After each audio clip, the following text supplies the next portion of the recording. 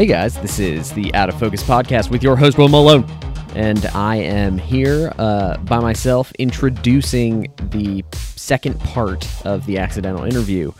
The first part came out last week, and this is the second part. But first, I wanted to talk to you a bit about this crazy project I'm about to do tomorrow. So I wanted to fill in the podcast because I might be documenting it via podcast while I do it a little bit to maybe make a podcast episode out of it, because that could be pretty neat. But as I've talked about before, I've done these 365 projects for 6 years or so, and when I did those, I did a photo a day every day for a year. One of them I did a video a day every day for a year, which really burned me out for quite a while after that. And sometimes when I film things, I still feel that fatigue of editing 5 hours a night for 300 something days. So anyway, I digress. So back in 2011, when we would binge watch TV series via DVD box sets, I was really into the show 24. The Jack Bauer takes place in a 24-hour span. Each episode is an hour.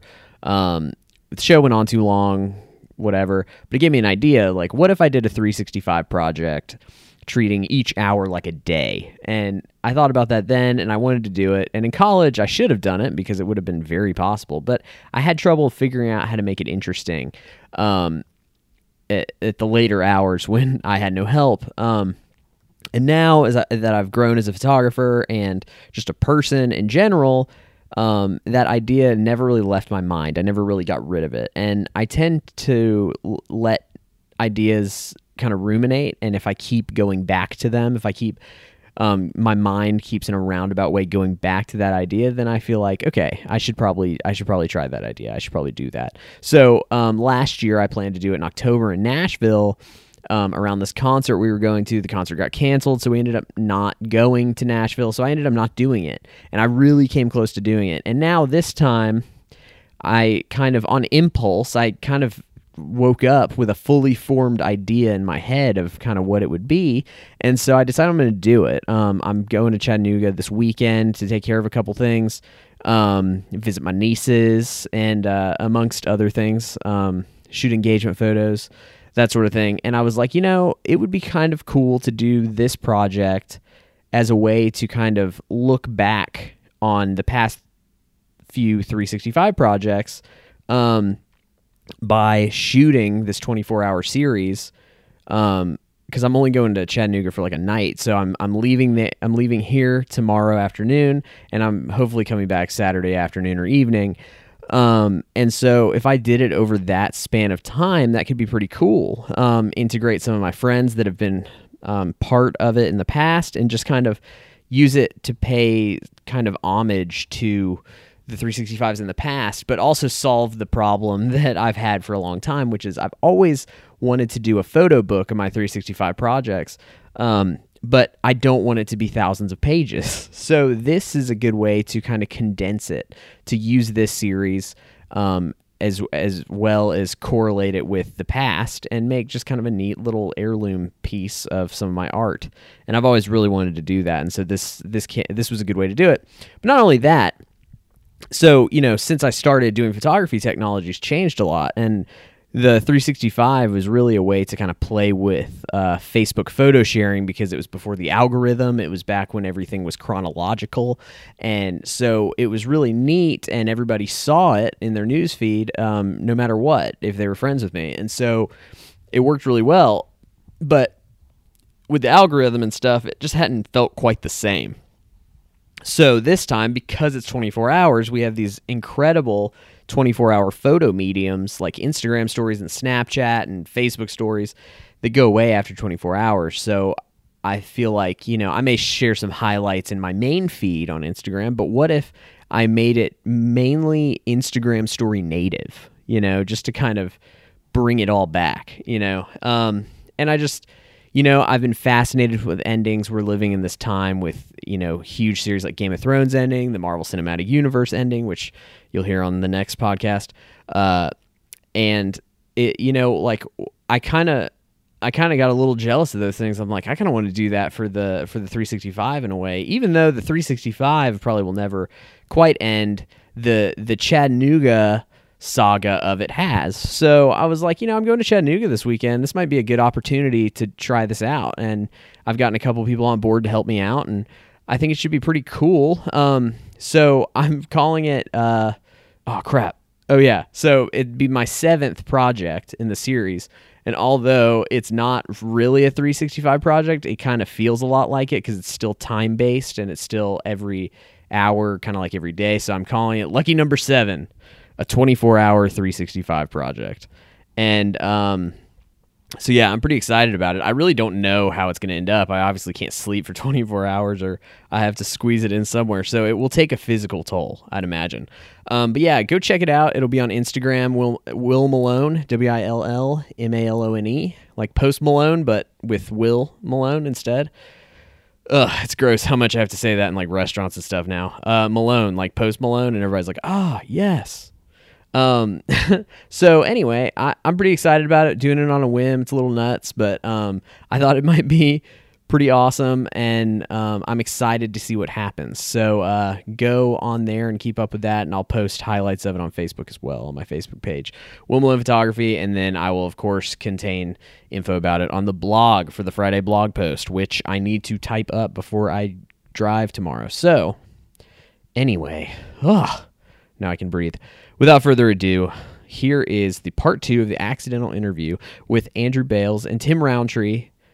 And this one's talking about hunting. We talk a lot about hunting in this episode. I learn about turkey hunting and deer hunting, mostly. But we're going to do a duck hunting episode with Tim later, just because that's his true passion, and we just went on so long that he didn't really get that much of a chance to really talk about it. So, hope you enjoy this episode, and stay tuned for next week with the Avengers Endgame mega cast with Kelsey West. So, see you soon. All right, Tim. So Andrew, I guess has to take a call. So you can't escape. You're here. I can't escape. So tell me. So like, Oh no, we're just sitting around. Man, we're getting some phone calls answered on this podcast. I feel like I need to like tell Anna to like pretend to call me and say she's a client. I've had 2 business phone calls, and now Andrew's got a call. He's probably talking to somebody from Jamaica. So, before this podcast started, I was watching, you and your dog. You were showing me the basics of, I guess, duck hunting retrieval. So, like, what's the deal with? So, like, this is a world I am wholly unfamiliar with. So, like, give me the scoop. Like, so you have this passion of duck hunting, right? Is that the only kind of hunting you truly have a passion for? Or is it all hunting? So we're in turkey season right now. Okay, but you told me you don't like turkey hunting. So this year, 2019, I have turkey hunted more this year than I've turkey hunted my entire life. Wow. I've been hunting for 22 years, and this year I've turkey hunted twice. Wow. So that tells you that I'm not a turkey hunter. I've also seen a lot of turkey around recently. Yeah, so I've tried to get into it mainly because of my wife. Caitlin wants to turkey hunt. She wants to do it. I can't stand it. The birds are smart, but they're also stupid. And it's hot here in South Carolina. I don't feel like running down a bird. Whoever out there is listening to this podcast that turkey hunts, they're going to argue with me until they're blue in the face, and that's fine. I don't know how many turkey hunt listeners we have. But if you do, they're going to argue with me and tell me that I am ridiculous because I have friends that are just turkey thugs. Like, that's what they do, and I've gone with them. We've been successful, but I'm not having fun doing it. So I'm not going to continue to do it because it's not a passion of mine. Yeah. My passion is waterfowl and duck hunting. You mentioned other hunting I do. I'm a big bow hunter for deer and elk, moose, bear. Primarily whitetail deer right here off the back porch. I got a deer stand 150 yards that way and 150 yards that way. Food plots around our farm, so we deer hunt opening week of bow season is September 15th. So me and my wife bow hunt. I quit rifle hunting. Rifle season opens October 12th. I quit rifle hunting when I was 16. No reason other than it was too easy. If that makes sense. See, well, it makes sense to somebody who has skills. Like for me, when I go hunting, I think, well, dang, I'm out here with this 12 gauge, and I'm like, this is pretty tough. So like, I've only hunted with the 12 gauge. That's all I've ever hunted with. Rifle hunting and shotgun hunting, it is tough. But I grew up doing it. We didn't do it for sport. We did it for putting meat on the table. Yeah. We didn't have a lot of money growing up, and so it was put meat on the table, and then we will eat off this deer meat. And then also, if you shoot too much meat, we'll give that meat away to the people in church. And so, grew up rifle hunting, shotgun hunting. My dad did it. So I learned from my dad and grandpa. It was easy enough. And then I got to where, because rifle hunting and bow hunting is so much different, because rifle hunting, when you get out of shotgun hunting, you start using a rifle. You can shoot a deer 100, 200, 300 yards away. You can sit in a deer stand 200 yards away, eating a steak, not what a care in the world what you smell like, and that deer is not going to smell you at 200 yards away unless the wind's blowing in his face. And you can shoot him, and if you're a good shot and you're steady, he's going to run 50 yards and he's going to die. He might drop right then and there. Easy. There's an adrenaline rush that happens with hunting. There's a challenge that happens with hunting. And there's still hunters to this day. My dad just started bow hunting last year. So he, as you can say, he's been deer hunting for 46 years now. And he just now picks up a bow because he's tired of shooting a deer with a rifle. So it becomes a sense of, yes, a challenge, but also my dad's not striving for meat anymore. Me and my wife, we have a garden. We have canned vegetables.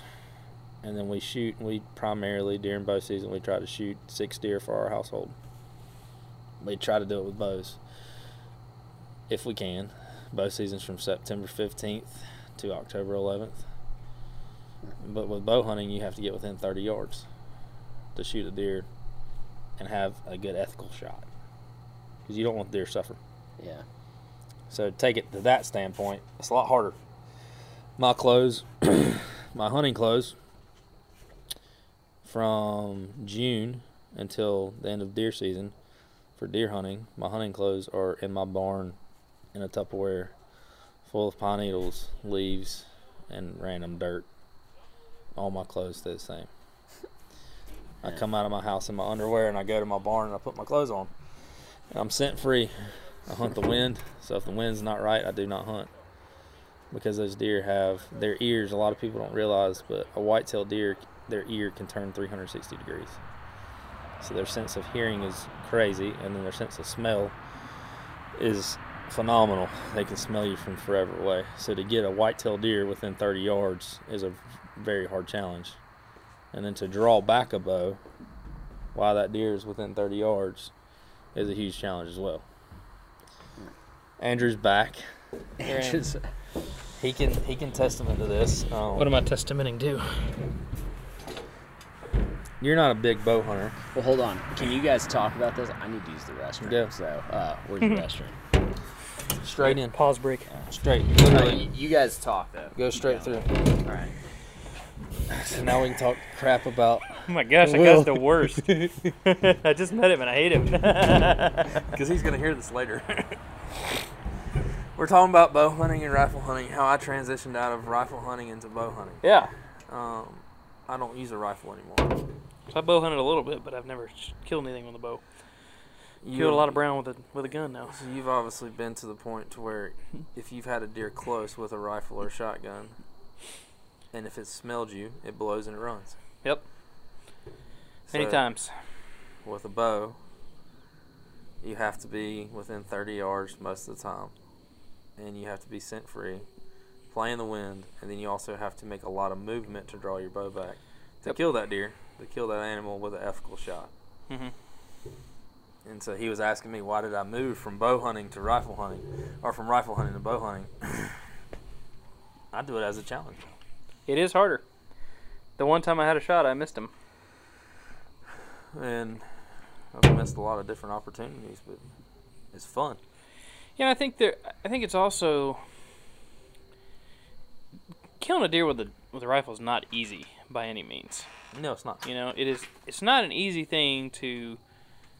You know, a lot of people think, oh, you just shoot a deer with a rifle, it's nothing. You know, I mean, you and I have missed deer, you and I have hit deer and not found them. You know, I mean, it's not easy to kill one, but at the same time, so I mean, that's the thing. It's not like that's easy and bow hunting's harder, so we want to bow hunt because it's harder. I think it's a little more primal than that. You know, I think there's something about. Again, while gun hunting's not easy, it is easier. It's easier, but it's not. Once you do it for so long, and you hunt the same ground every year over and over again. Yeah. Like I have my farm right here. I have access.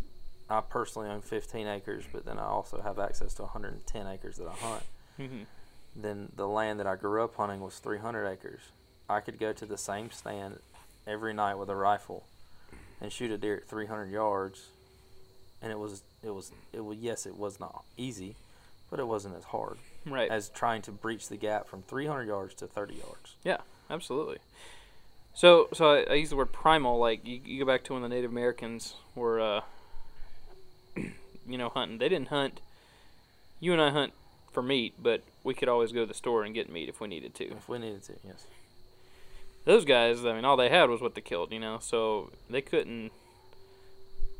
Blow off a 7mm mag and scare everything away. They had to be real precise, real quiet, because it's not just about being quiet up to the point of the shot when you bow hunt. Yep. It's about being quiet enough to where it's a more silent kill, so it's strategic too, because there's a chance I shoot this one over here, this one doesn't hear it, I could possibly get that guy too. That's exactly right. And so, I mean, it is more of a challenge, but I think it's a strategic choice too, by the same token. You know what I mean? Yeah, I think another thing that comes with me with bow hunting was it's a year-round aspect for me because I started last week. It's April 25th now. I started last week on prepping my bow stands. Yeah. All my stands are prepped almost a year in advance sometimes. Because you can't set foot in one until September 15th. Yeah, and I can't hunt legally until September 15th. But I prep my stands. I have my legally. I have my cameras. I have my food plots that are in place, but I want to make sure I pattern the deer. I'm physically. A lot of people there are bird watchers that have bird feeders on their porch. I am a deer watcher. Mm-hmm. I have cameras that are in the woods that are watching these deer every day. And right now, my deer on my farm are on a pattern where they are walking south to north. You got cameras in the woods back there? Yeah. You might have seen me peeing earlier on your camera. So I have cameras that... I'm just saying. Be aware. The deer are walking south to north right now. And I know for a fact, come August, they will change from west to south because they've done it 3 years in a row now. You pattern them, and then you set your stands accordingly. And so you have to monitor and realize, versus if you have a big food plot in the middle of a field and you're using a rifle and a big box stand, you're just basing it off of hunting that food plot. I hunt the transition points. I hunt the point of where the deer is going to the food plot. Because that's where I can get close. That's when their guard's down. So, and we're not even on my passion. We're on deer hunting. My passion is duck hunting. I was gonna say, when are you gonna start bow hunting ducks? if you're that intense about it. It's funny that you said that because I tried. I tried last year to shoot a duck with a bow. How'd that go? I said, this is not going to work. I lost about 9 arrows in a matter of 30 minutes, and I said, all right, that was. It's almost like this isn't meant to do. That was $180 out the window. Yep. And I said, I'm done.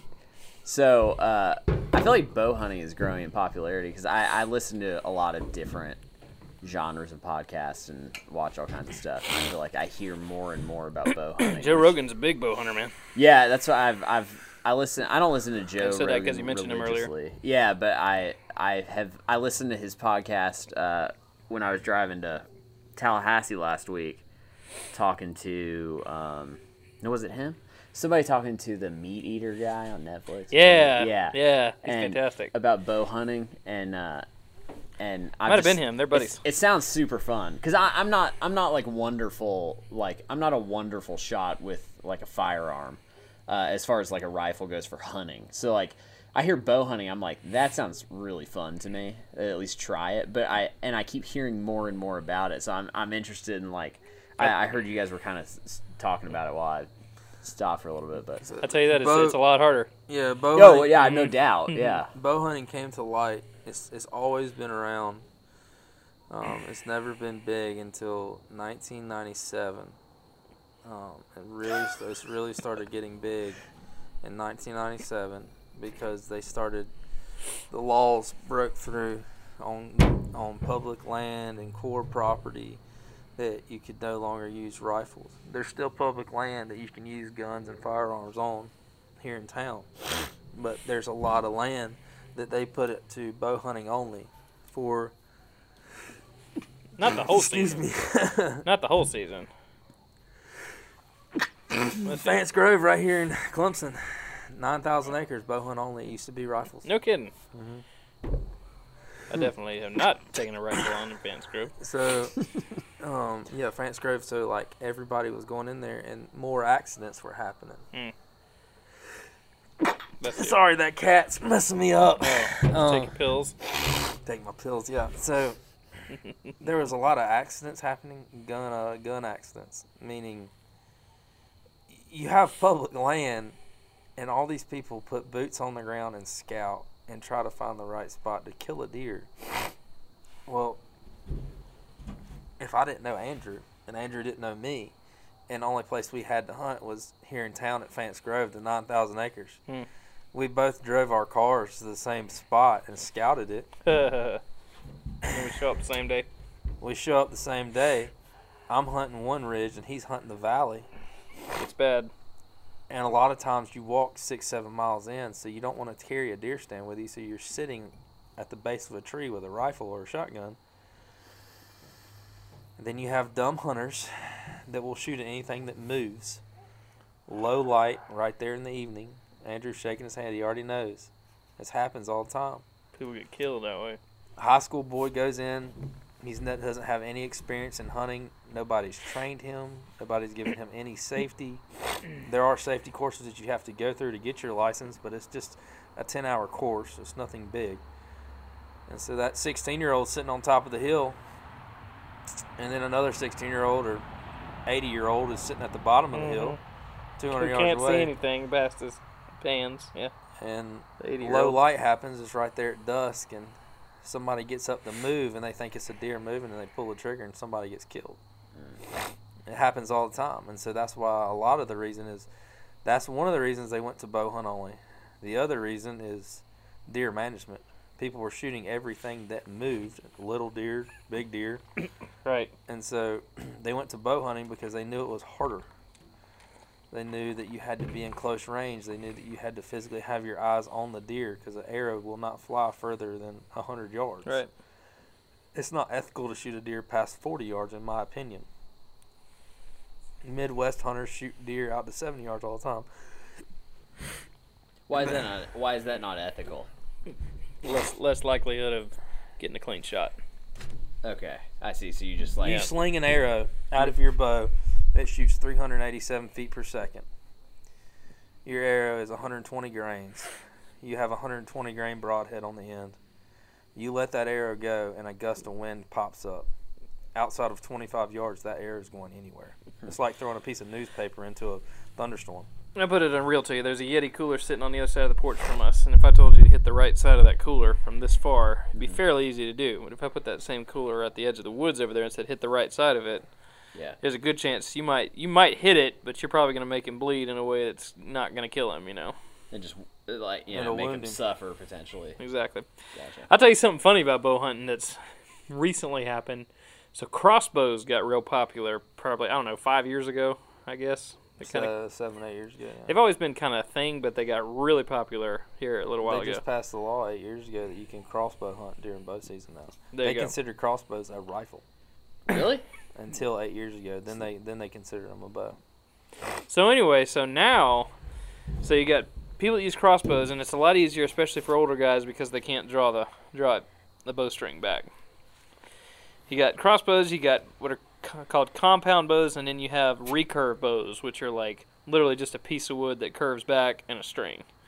And that's like the native thing. And then you have traditional, which is legit. And then you have traditional, which is just, basically. It looks like a banana. Right. So what's really funny, we were joking about this with a friend of ours the other day. Or, no, you know him too, Austin. Yeah. Yeah. Because is he a recurve guy or is he traditional? He is a recurve guy, and I hope he listens to this podcast. Well, I joked with him about it then because he said, I hunt with recurve. And so I joked with him, I said, oh, so you think you're the only bow hunter around then? Yeah. Because there's this running joke where, like, the recurve guys think that the compound guy is not a real bow hunter because he uses a compound bow. He doesn't use it. The compound guys And think then that a crossbow guy is not a real hunter. Exactly, because, you're not really using a bow, you're using a crossbow.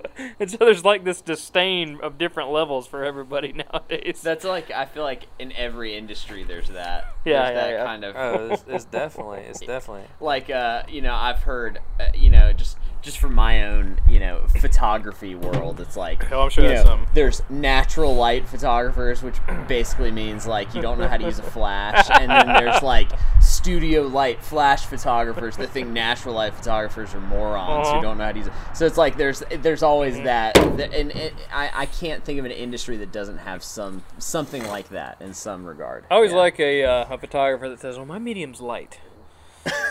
Yeah, just I chase light. I'm the chaser of light. Every photographer on the planet's medium is light, you dumbass. I love on Instagram when you're like, I have wanderlust and I'm a chaser of light, and I'm like, well, yeah, I mean, me too, I guess. Well, yeah, you can't see without light. Yeah.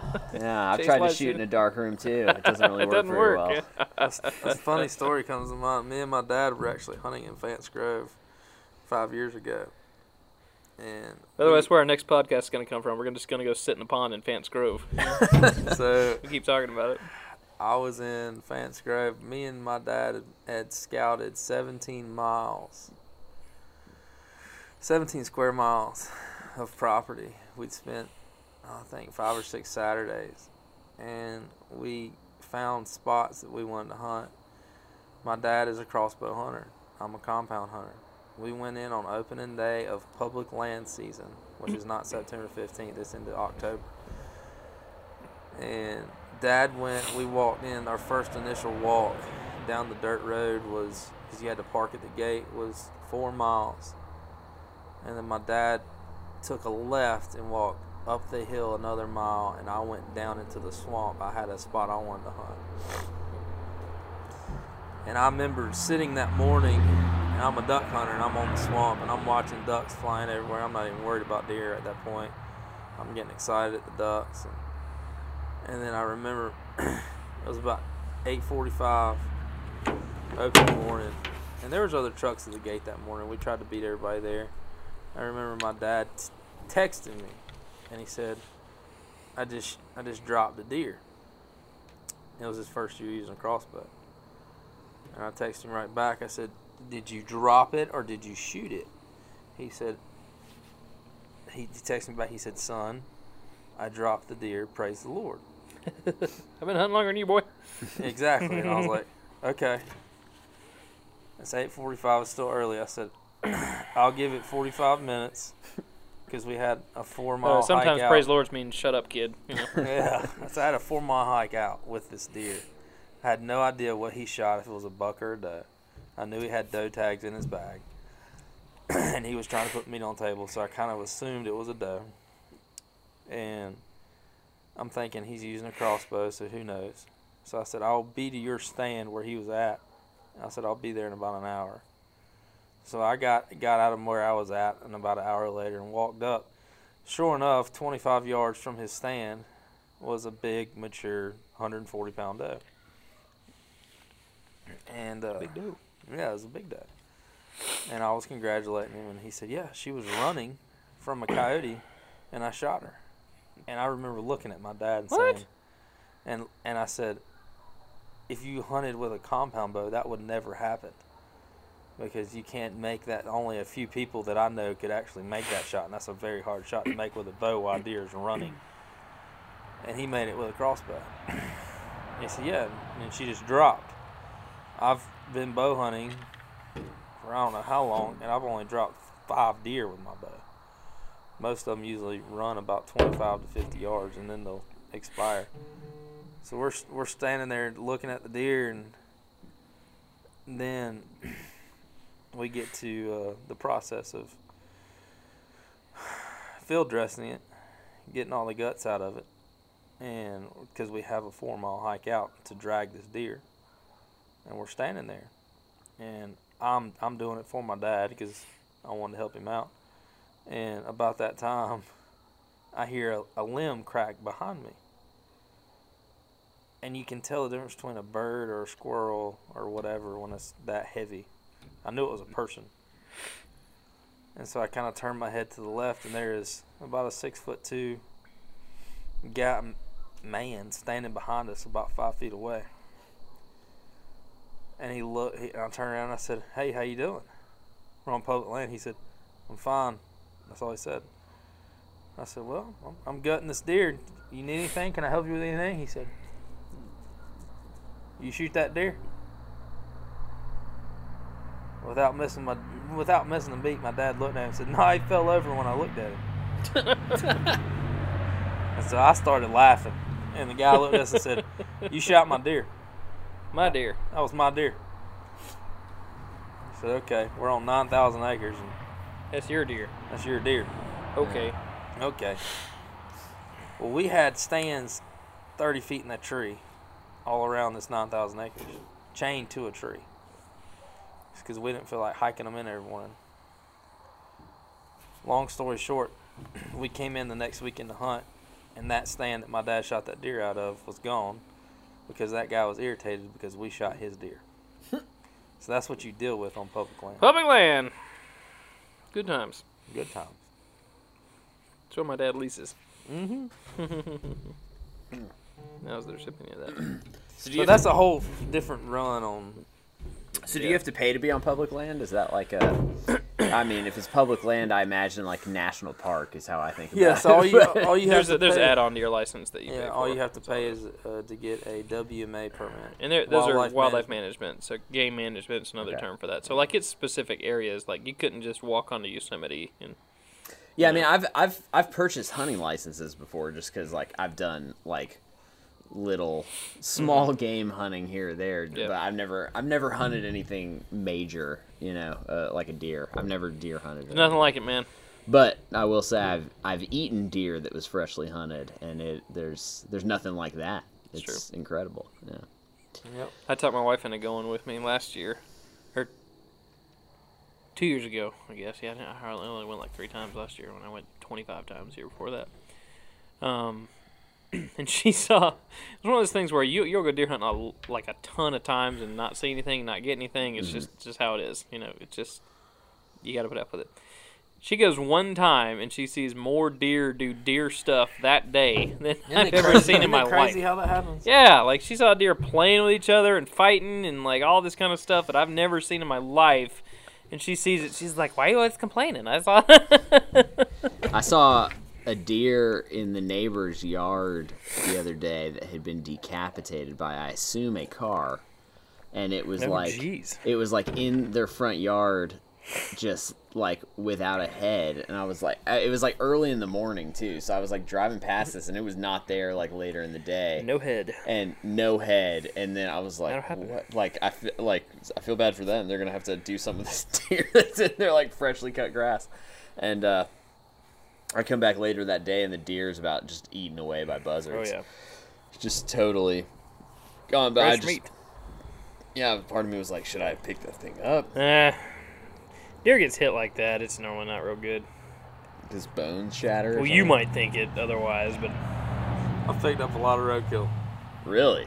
Me and my wife are That's the stern. difference We in are you and me. stern to not going to the grocery store if we can help it. Dude, I drive past so much roadkill all the time. So when I say roadkill, I mean deer. I will not pick up a squirrel or a rabbit or anything. Well, right, I would. I'll- Yeah. possum stew. I had my brother-in-law call me at 2:00 in the morning one time, and he said, "Hey, there's a deer still halfway alive on the side of the road.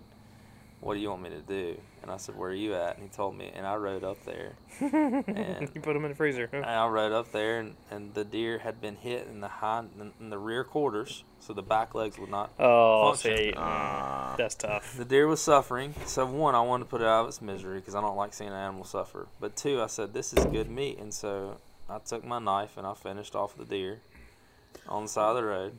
Yeah. And then what I you gotta threw do. the deer in the back of my truck, and I went to my house, and it was 3 o'clock in the morning. I won't ever forget it because I had a skinning shed at my house, and I was in the city limits where I was living at. I strung this deer up in Skinning the a deer. backyard and turned the spotlights on, and I started cutting it up. And there's parts that you could see were hit. The meat was damaged. There was so much blood around the meat that you just knew you couldn't eat it. So yeah, I salvaged the meat, but it was still meat. So, do you process deer yourself? My grandfather was the owner of Farmers Meat Center in York, South Carolina. So I was taught how to process meat myself. Do I still do it now? I will on occasion, but I don't if I don't have time to. I have a friend that'll do it for a very minimal fee. Well, I hope I didn't hijack the conversation. No, I I mean, it's like, Out of focus. I agree. yeah, out of focus. That's right. Like, that's me in a nutshell. Is like I have a attention deficit disorder. Mm. So I am all about can't say Oh, no. the Okay. pouring. All right, well, The pouring. yeah. So pouring. The pouring and the pouring. pouring and so yeah, no, I'm- pouring. I mean, just I do this to learn. That's just an extension. Have you learned of- anything? I have learned a lot about hunting. I will say that. 'Cause, like, people see me and they think like, this guy is just like, I don't know what they think. Like, I'm in a box. Like, everybody looks at somebody and they think of them in a box. They think, He struck me as an out of the box kind of guy. what, me? Mm-hmm. Oh, well, that's the greatest compliment I could ever hear, because Yeah. I don't like labeling myself as anything, and I have trouble with that because I just don't like. I don't want people to be like, that guy's a photographer. I don't even like just hearing just that. Like, that bothers me to some weird extent. Like, I want to, like, I don't want people to be able to, like, say in one word what I mean. You know what I mean? I would define you as a keen observer of the human condition. There we go. Heck yeah. That's what I'm talking about. I need to, like, start the podcast with While that. Andrew puts duck calls on the table. Yeah, he drops duck calls on the table. Keen observer of What the are you gonna human. do? I'm saying, like, I just met you, but like I already appreciate your love for life and your love for stories, because storytelling is like a lost art in many ways. Like, people tell stories all the time, but like true storytelling and sharing of facts and truth, like, it's a lost art in many ways. And like People are you're stuck to their an computers. appreciator of it. I can tell. And like, I'm not just saying that because I've had 3 bourbons. Like, like it's been really like exhilarating for me to get to know you and hear you, because you have like legitimate questions and you're really like interested to hear the finer points of his bow hunting technique and that, and for some reason to want to know about my life even though you've never met me before, and like that only comes from a person who is smart but also humble enough to know that there are other people out there, and like, so I really appreciate that about you, even though I just met you. So Oh, I appreciate that. there you go. Well, everybody's got their own thing they really love, and everybody's got their thing that they think intently about all the time. True. The thing they're obsessed over, whether it's an insecurity or some interest they have or whatever. And, I know I have those things, and I'm not like that original of a person. So like, I know that there are other people out there that think about things like that, so. That's so interesting that you said that way. Like, because most people, when you started that sentence, when you said, oh, there's things people obsess over, like, a lot of people just think work or, hobbies or whatever. And the first thing you said was insecurity. And, like, that's something, and I only say that because, like, that's something I had to come to grips with. Because even though I had a lot of great experience, I struggled for years and still do from time to time with my own personal insecurity. Even though I've accomplished a lot of things, and, like, that, if I'm not careful, that can become an obsession, Yeah. And so, like, that's so true, is that, like, everyone has an obsession, and if it's not about something that's positive and good and productive, it's about your own insecurities in many ways, Yeah. And so, like, that's really interesting that you said it that way. Well, sure. I don't know another way to live. Like the solution I found to insecurity is just like work and just like It's true. getting into it. And it's like, you know, you can Just say do. you're bad at all kinds of stuff, but if you could just like take the time to chip away at something, then you know you can overcome it. So Usually somebody says that they're bad at everything is normally not tried a lot. Or tried at anything, for yeah, that matter. yeah. It's all about just chipping away. Although I'm bad at calling ducks. And I've tried, so I'm just bad at it. Gotta keep practicing. All right, well, I'm gonna shut this thing down, and Do you, Okay, do you it's close okay. your podcast any certain way, or you just shut it down? It Uh, took 8 years for me. I don't have like a quote. I usually just say like, "See ya later." No Walter Cronkite, and that's No, the rest of the story, or I anything? am no Walter Cronkite for sure. Fair so, enough. So what's your tagline? I'll talk to you later. There you go.